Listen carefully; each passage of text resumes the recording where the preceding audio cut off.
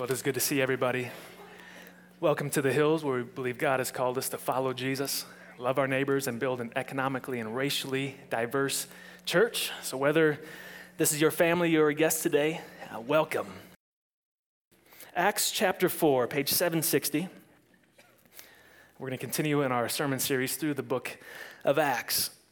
Now, did you know that if you follow Jesus faithfully and wholeheartedly, your life will be free from sickness, will be free from worry, free from enemies.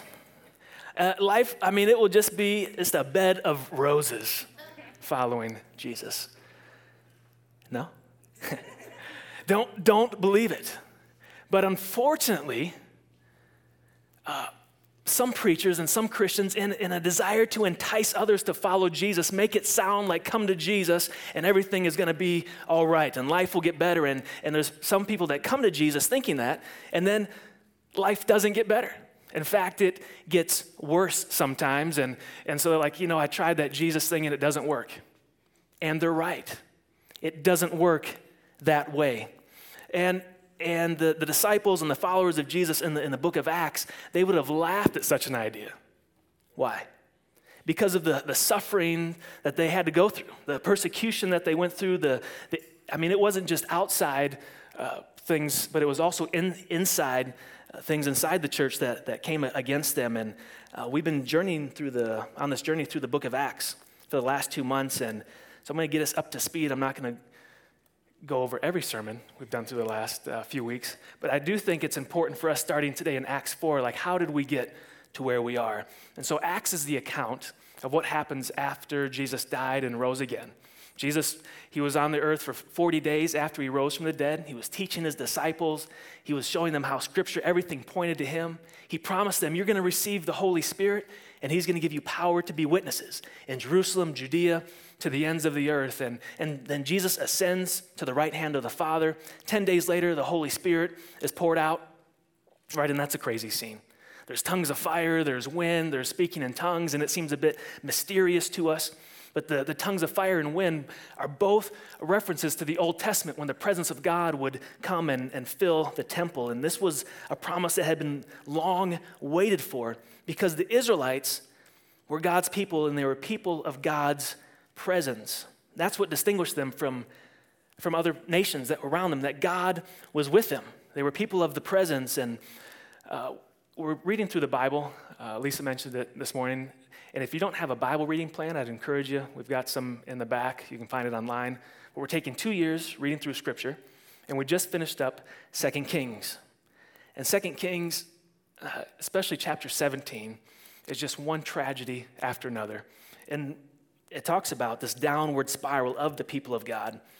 So in 2 Kings 17, you don't have to turn there, but just a couple things that it says. It says, all this took place because the Israelites had sinned against the Lord. They worshiped other gods. They did wicked things that aroused the Lord's anger. The Lord warned them by sending prophets. They would not listen. They rejected God's decrees. They imitated the nations around them. They forsook all the commands of the Lord their God. And then verse 18 says, so the Lord was angry with Israel and removed them from his presence. And so they were no longer people of God's presence, but there was hope that one day God's presence would return. And at Pentecost, the presence of God has come once again to be with his people. And this was a fulfillment of hopes and promises, but God's fiery presence has come to dwell not in buildings, but in his people. The new temple, the covenant family of Jesus, the church. But this promise wasn't just for those first believers. It was for us today. And so the Holy Spirit's poured out, they're speaking in tongues, there's fire, there's wind, and Peter gets up and preaches and tells the people to repent and believe in Jesus as the Messiah. And like 3,000 people say, yes, we want to follow Jesus. And then these new communities are formed. These communities, in the end of Acts chapter 2, you should read it. And it's really what every church should look like, I believe. And they have theological depth because they're studying Scripture. They have intimate relationships, joyous worship. There's miracles, relentless evangelism, sacrificial service. And if the Hills Church, if we could just a little bit resemble the end of Acts chapter 2, that would be all right. We can say it one more time. Thanks, Sharon, for that amen. If we could just a little bit resemble the Acts chapter 2 church, we'd be all right. There it is. All right. Come on now. So then Acts chapter 3, we have the record of the first miracle after Pentecost. And it wasn't the first miracle to happen, just the first one that was recorded. There's a lame man. He's healed. The gospel is advancing. There's tremendous love and joy in the church, and all is well. And the first 3 chapters of Acts, it all seems like a bed of roses. Everything is going well. But in Acts 4 through 7, the next couple chapters, there's an unbroken record of persecution, opposition, hostility towards the church. In fact, one scholar put it this way: if the chief actor in the story of Acts 1 and 2 is the Holy Spirit, now the chief actor almost seems to be Satan. True, he is identified only once by name, but his activity may be discerned throughout. So Acts chapter 4, if you have your Bibles, it'll also be on the screen. The priest and the captain of the temple guard and the Sadducees came up to Peter and John while they were speaking to the people. They were greatly disturbed because the apostles were teaching the people, proclaiming in Jesus the resurrection of the dead. They seized Peter and John, and because it was evening, they put them in jail until the next day. But many who heard the message believed, so the number of men who believed grew to about 5,000. Now, if you missed last week, you might feel like we're jumping into the middle of the story. That's because we are right in the middle of the story. So Peter and John, they're going to the temple to pray. There's a lame man. They can't walk. And being lame 2,000 years ago, not having the services that people might have today, like it was a hard life. And, well, instead of me describing it to you, I got a little video that I think would portray it just a bit better, I believe. Here they are. They met a lame man on the way. What do you think about that? He asked for alms and held out his palms, and this is what Peter did say: silver and gold have I none. Anybody else grow up with this song? Such as I have give I thee. Now some of you are like, yeah, some of you are like, yeah. Those who are singing it. Jesus Christ of Nazareth, rise up and walk. He went walking and leaping and praising God. walking and leaping and praising God. This is a multimedia presentation right here. I like this right here. There it is, smile. Okay, that's it. That's good. Cut that off. Cut that off. I don't know how to follow that. Really? Spectacular. It's all downhill from here. So there was a man who couldn't walk. He was healed. This happens right in the outer courts of the temple. And so thousands of people gather around. And we know there's thousands of people because it says many who heard the message believed. So the number grew to about 5,000. So we were at 3,000. Now we're at 5. So there's several thousand people around. And you might be like, why did this chapter 4 start right in the middle? Well, our chapters and verses in the Bible only were added about 500 years ago. And they didn't always put the chapters necessarily in the best spots. And this is one of those times where it would have been better just to extend the chapter a bit because the narrative continues. So the leaders of the temple, they see these thousands of people gathering around, like, what's going on? They gather, and Luke mentions that the Sadducees were there. The Sadducees, they were the aristocrats of the day. They were the Jewish leaders, and they had the money, and they had the ear of Rome, and they were in power, and so basically they pacified the people for the Romans, so there wasn't uprisings and revolts, and they also pacified the Romans for the people. They kept things under control, and the Sadducees, while they kind of ran the temple, they didn't believe in the supernatural. They didn't believe in a resurrection of any kind. They didn't believe in a coming Messiah, like some of the Jews were looking for at that time. And so, in fact, they thought the Messiah had come just a couple hundred years ago with the Maccabees. It's a whole history lesson. We won't get into it. And so they weren't looking for a Messiah. And so when Peter and John come in talking about this resurrection, well, there's a couple things they think. They denied the resurrection. So they saw Jesus' followers as heretics and enemies of the truth, and they denied the coming Messiah, so they saw Jesus' followers as agitators and disturbers of the peace. And really, the resurrection was it was going to upset the status quo, which meant they were going to be out of power. So they wanted to keep the power, and so the leaders, they come and they show up to see what's going on, and the version we read, the New International Version, says they were greatly disturbed. Other versions say they were annoyed. The King James says they were grieved. Like, didn't we get rid of this Jesus guy? Like, we just took care of him a couple months ago, and here we are, and they're talking about Jesus being resurrected, and doing it in the temple of all places, and they were disturbed. And I wonder, has your faith ever disturbed anyone? Like maybe in a conversation, they're like, you believe what? You do what on Sunday mornings? Why would you do that?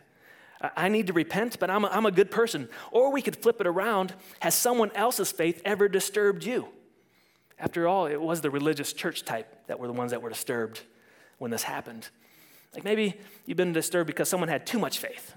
Let's be a bit more reasonable. Let's calm down. Or maybe you've been disturbed because the way they worship was just too demonstrative. Or maybe it wasn't demonstrative enough, and we're disturbed by someone's faith.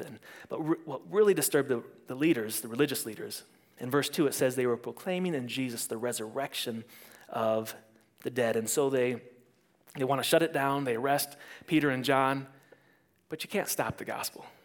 The gospel is unstoppable. And in verse 4, it says they arrested Peter and John, but they couldn't arrest the gospel.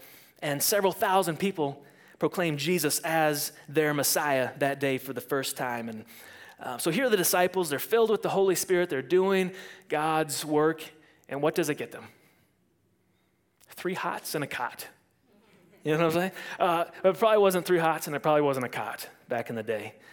That's like prison. You get 3 hot meals and a cot to sleep on. Some of you with Noah. All right.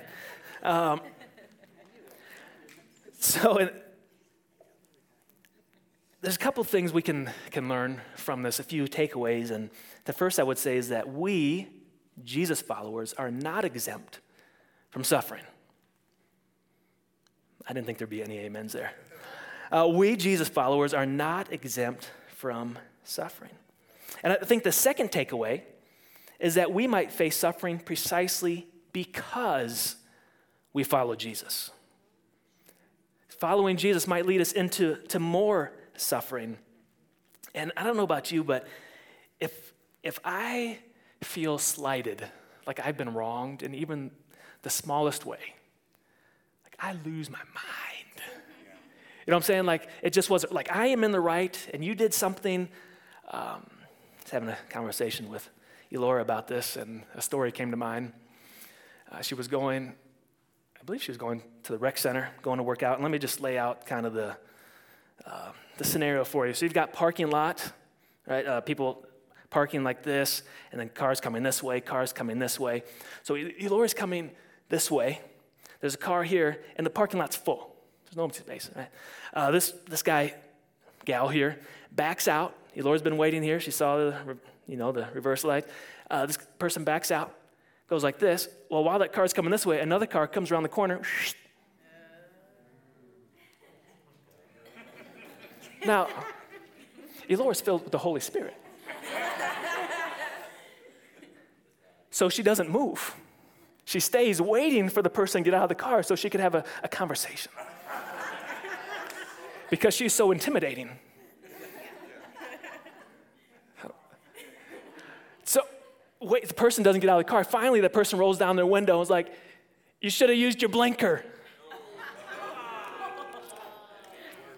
Elora says she was using her blinker.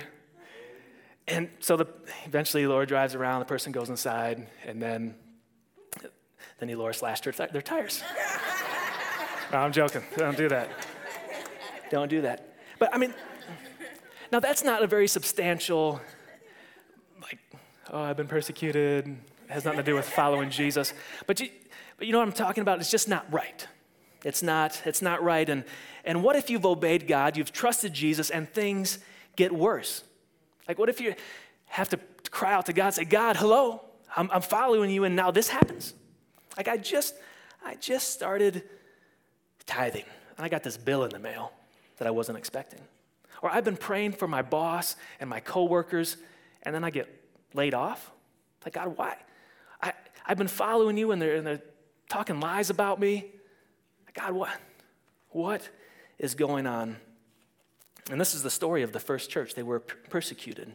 And they could have said, well, this isn't fair, and just given up. And there's a couple verses that I think will help us. 2 Timothy 3:12. This is the Apostle Paul. He says, you know all about the persecution that I endured. Indeed, everyone who wants to live a godly life in Christ Jesus will be persecuted. Matthew 5, Jesus is preaching a Sermon on the Mount, and he gives some Beatitudes, we call them. And he gives 9 of them, and 2 of them, the last 2, deal with this. He says, blessed are those who are persecuted for righteousness' sake. Blessed are you when people insult you, persecute you, and falsely say all kinds of evil against you because of me. So both Jesus said we'd be persecuted. Paul said that we'd be persecuted. And what happens in Acts chapter 4, we have to read it alongside some of the other verses that we've already read. So we'll put them up on the screen here, but Acts 2:47, Acts 4:21, Acts 4:4, it sounds like everything's good, enjoying the favor of all the people. All the people were praising God for what had happened. Many who heard the message believed, and the number grew to about 5,000. And here's the tension that we have to keep as a church and as believers, is that the early church, there was both persecution and broad-based support. They were both attractive and growing, yet hated and attacked. Are you with me on that? They were attractive and they were growing, but they were hated and they were attacked. And this can cut us in 2 ways. If on the one hand we experience no attacks or persecutions for our faith, it means we are simply being cowards. We're not taking risk in our witness. We're not being bold. On the other hand, if we experience attacks without fruitfulness and attractiveness, it may mean that we are being persecuted for being harsh or insensitive or strident. Does that make sense? Like, you can be persecuted just because you're a jerk. That's not what Jesus is talking about. And so insensitive, harsh Christians will have persecution, but not praise. And cowardly Christians will have praise, but not persecution. Are you with me? Like, it's not that we're going out seeking persecution or we're trying to get someone to be angry with us. We say, now I've been persecuted. But if our walk with God is weak, we probably get neither praise nor persecution. But Jesus got both, and those who walk closely with Jesus will probably get a little bit of both. So Peter and John, they end up in prison for the night, and there was no trial that night because night trials were illegal, which is interesting because just a few chapters ago, if you keep Luke and Acts together, there was a night trial for Jesus by the same court. That's another sermon. So Acts chapter 4, verse 5 says, the next day the rulers, the elders, and teachers of the law met in Jerusalem. Annas the high priest was there, and so was Caiaphas, John, Alexander, and others of the high priest's family. One version says everybody who was anybody was there. They had Peter and John brought before them and began to question them, by what power or what name did you do this? And so Luke here, he has described what is known as the Sanhedrin. The Sanhedrin was the highest ruling court in Jerusalem. And what they would do is there were 71 members. A lot of them were Sadducees. There were some Pharisees in the group, temple rulers, some scribes. Is they would gather in like a horseshoe or a semicircle, the 71 leaders, and then the person who was accused and had to give a defense stood in the middle. It was a bit intimidating. And I can imagine as that question was asked, by what power, by what name are you doing this? That Peter and John had to be having flashbacks to Jesus' trial just a few weeks prior to that. Was history about to repeat itself? And we know the end of the story, what happens at the end of Acts chapter 4. But for these disciples, Peter and John, they don't know what's about to happen. And they could hardly expect justice from that court. I mean, the same court had brought in false witnesses against Jesus, condemned him to death, and I'm reading a book called Just Mercy. And its author is Brian Stevenson. He is a lawyer, started in the early 80s down in the deep South in Alabama. And one of his very first cases when he began practicing was for a guy by the name of Walter McMillan, was a black man who had been sentenced to die for murder that he said he had not committed. So Walter began looking into it, and what had happened, just in brief terms, is that a young white woman had been killed, And there was not a single shred of tangible or physical evidence against Walter. Not a single bit. In fact, at his trial, there were 12 people that testified that when the murder happened, that he was with them at a church fish fry. We like fish fries around here. So there 12 of them. There were 3 people who testified against them. The main witness had been put on death row until he would confess that Walter was the guilty one. Wouldn't you testify in that case? And so this guy had been put on death row, said, hey, if you'll testify against Walter, you can come off death row. That sounds like a good option for me. So he comes and he testifies. Come to find out that guy, someone else said, no, I was working with that guy when this all went down. This guy was just making it up. So his trial lasted a day and a half, and they gave him life without parole. But the judge was like, no, that's not harsh enough. He's getting the death penalty. So not a single shred. Like this is, like when I hear this stuff, I'm like, man, this has got to be like, further back. But the 80s, that's not that long ago. And you're like, Matthew, that kind of stuff still happens. So if you are one of the people at the church fish fry with Walter, and Walter is treated like this by the court, and you've got family members, and you're talking like, how could they do this to Walter? I'm not going to tell you the end. You got to go read the book. It's a great book. But if I am someone who was at the fish fry, or I'm his family, I know he was there, and if the court brings charges against me, am I going to think I'm going to get a fair trial? No. So Peter and John, I was just trying to get a frame of reference for what they're thinking when they come to stand before this crooked court who had condemned Jesus to death. So Acts chapter 4, verse 8. See, I forgot my phone today, so I don't have my clock.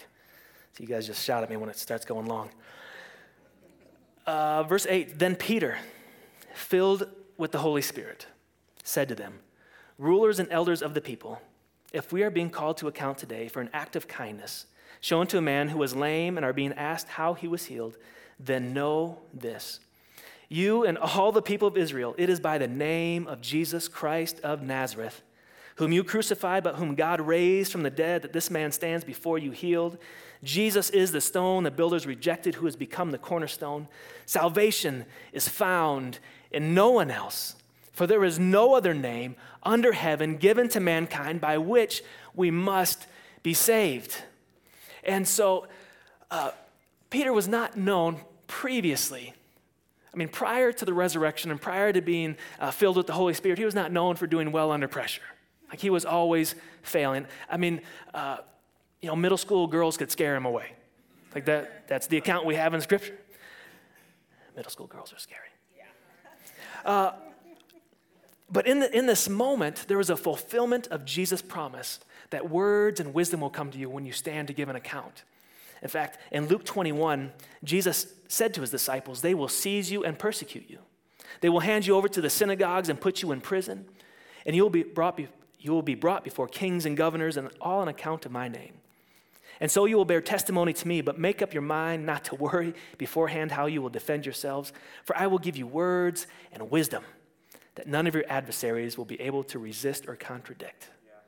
So if you're reading, again, Luke and Acts was one story. So you've read that, you're coming into Acts, you're like, oh, wait a second. That's Jesus knew what was going on. And so here, Peter tells them straightforwardly, it's Jesus. It's all Jesus. And whether it's before the large crowd that shows up at the temple or whether it's in the court giving a testimony, Peter and the followers of Jesus, they don't defend themselves. Their main concern is that Jesus would be honored and glorified. Amen. In that. And that's what he does. And in verse 12, Peter says something that was controversial then, and it's controversial now. Salvation is found in no one else. For there is no other name under heaven given to mankind by which we must be saved. Now, that sounds pretty narrow. That sounds pretty exclusive. That sounds offensive to our modern ears. In fact, I think this is one of the biggest arguments against Christianity today, is the exclusive claims of Jesus Christ. Like, how can you say? But for Peter, he wasn't. Like, Peter had watched Jesus be crucified. He had known him after the resurrection. He had received this authority from him through the Holy Spirit. And for Peter, it was just a conclusion of the uniqueness of Jesus. Like, who else could save me? Like, it wasn't an over against or a comparison. It's like, Jesus is the only Savior. Like, he is the only one with the credentials to save me. And I would like to go further into this today because this is such a hot topic, but it would take me too long. And so what I've decided to do is next week, I'm going to teach on these verses in this way, is that how can Christianity claim there is only one way to God? So right off the bat, if that makes you uncomfortable, fantastic. Come next week, we'll talk about it. And if you're a Christian who believes that, but you have a hard time like navigating, like, I don't want to be a bigot, because they say I'm a bigot if I believe there's one way to God. Like, we're going to talk about it. So come next week, we'll dive into that. So the response in verse 13 says, when they saw the courage of Peter and John and realized that they were unschooled, ordinary men, they were astonished and took note that these men had been with Jesus. But since they could see the man who had been healed standing there with them, there was nothing they could say. So they ordered them to withdraw from the Sanhedrin and then conferred together. Hey, what are we going to do about these guys? Everyone in Jerusalem knows that they have performed a notable sign, and we cannot deny it. But to stop this thing from spreading any further among the people, we must warn them to speak no longer to anyone in this name. They had like a little huddle, came back out. Then they called them in again and commanded them not to speak or teach at all in the name of Jesus. But Peter and John replied, which is right in God's eyes, to listen to you or to him? You be the judges. Which is kind of funny because they were standing in judgment at that moment. As for us, we cannot help speaking about what we have seen and heard. After further threats, they let them go. They could not decide how to punish them because all the people were praising God for what had happened. For the man who was miraculously healed was over 40 years old. So these religious leaders, they were confounded about Peter and John because they were unlearned. They were unschooled. They were just ordinary guys. And this was troubling for them, and it was offensive to them because they didn't have the pedigree that they needed to have. And this is something that we're familiar with in America. Like, we are such a status-driven society. Like, what are your credentials? Where did you go to school? Where do you work? What kind of car do you drive? We don't ask, where's your house? What side of the neighborhood do you live on? Hello? You know what I'm talking about? And so this was not something just that was 2,000 years ago, but even today we have, we kind of line people up by what they should and what they couldn't do, and it's achievement-based. And so they're saying, who do you think you are? Be teaching people about religion. You haven't earned that right. And what's even more troubling is that Peter and John stood up with confidence and that they were effective and they weren't afraid. But the reason they were astonished is because they did not grasp the gospel. The gospel of Jesus Christ is that we all have checkered past. None of us have a pristine past. We've all sinned. We've all been self-centered. We've all have pride in our life. And so when we come before God, we're all, I would say, even less than ordinary. But God receives us. He gives us his grace, and he gives us gifts, and he gives us the Holy Spirit, and so that just your everyday Joe, just your ordinary man, your ordinary woman can do great things for God. So you can do great things for God, regardless of your background or your pedigree, or what the world may say about you, what you can and can't do. And there's no hierarchy of who can and can't be used by God. There's no who's who. You guys remember the Who's Who book? Anyone I remember in high school I got this invitation to be in the Who's Who's book, and you have to come up with this biography, and they put it, nobody? Ever heard of that? That illustration fell flat. Don't use that one anymore. Hang on a second. No Who's Who. But if there was a Who's Who for Christians, there'd only be one entry: Jesus Christ. We would have just one entry. And so the gospel, it turns our worldly thinking upside down because in God's kingdom, there's no pecking order.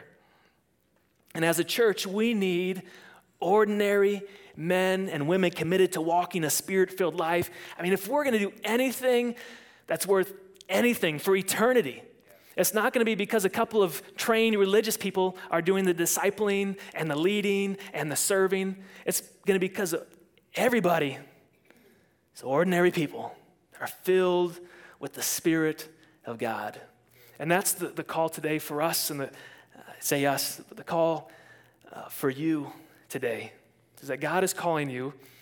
Doesn't matter your pedigree or your background, and God wants to use you. And so we all need to be spending time with Jesus. Mm-hmm. So that we can say we cannot help speaking about what we have seen and heard. Amen.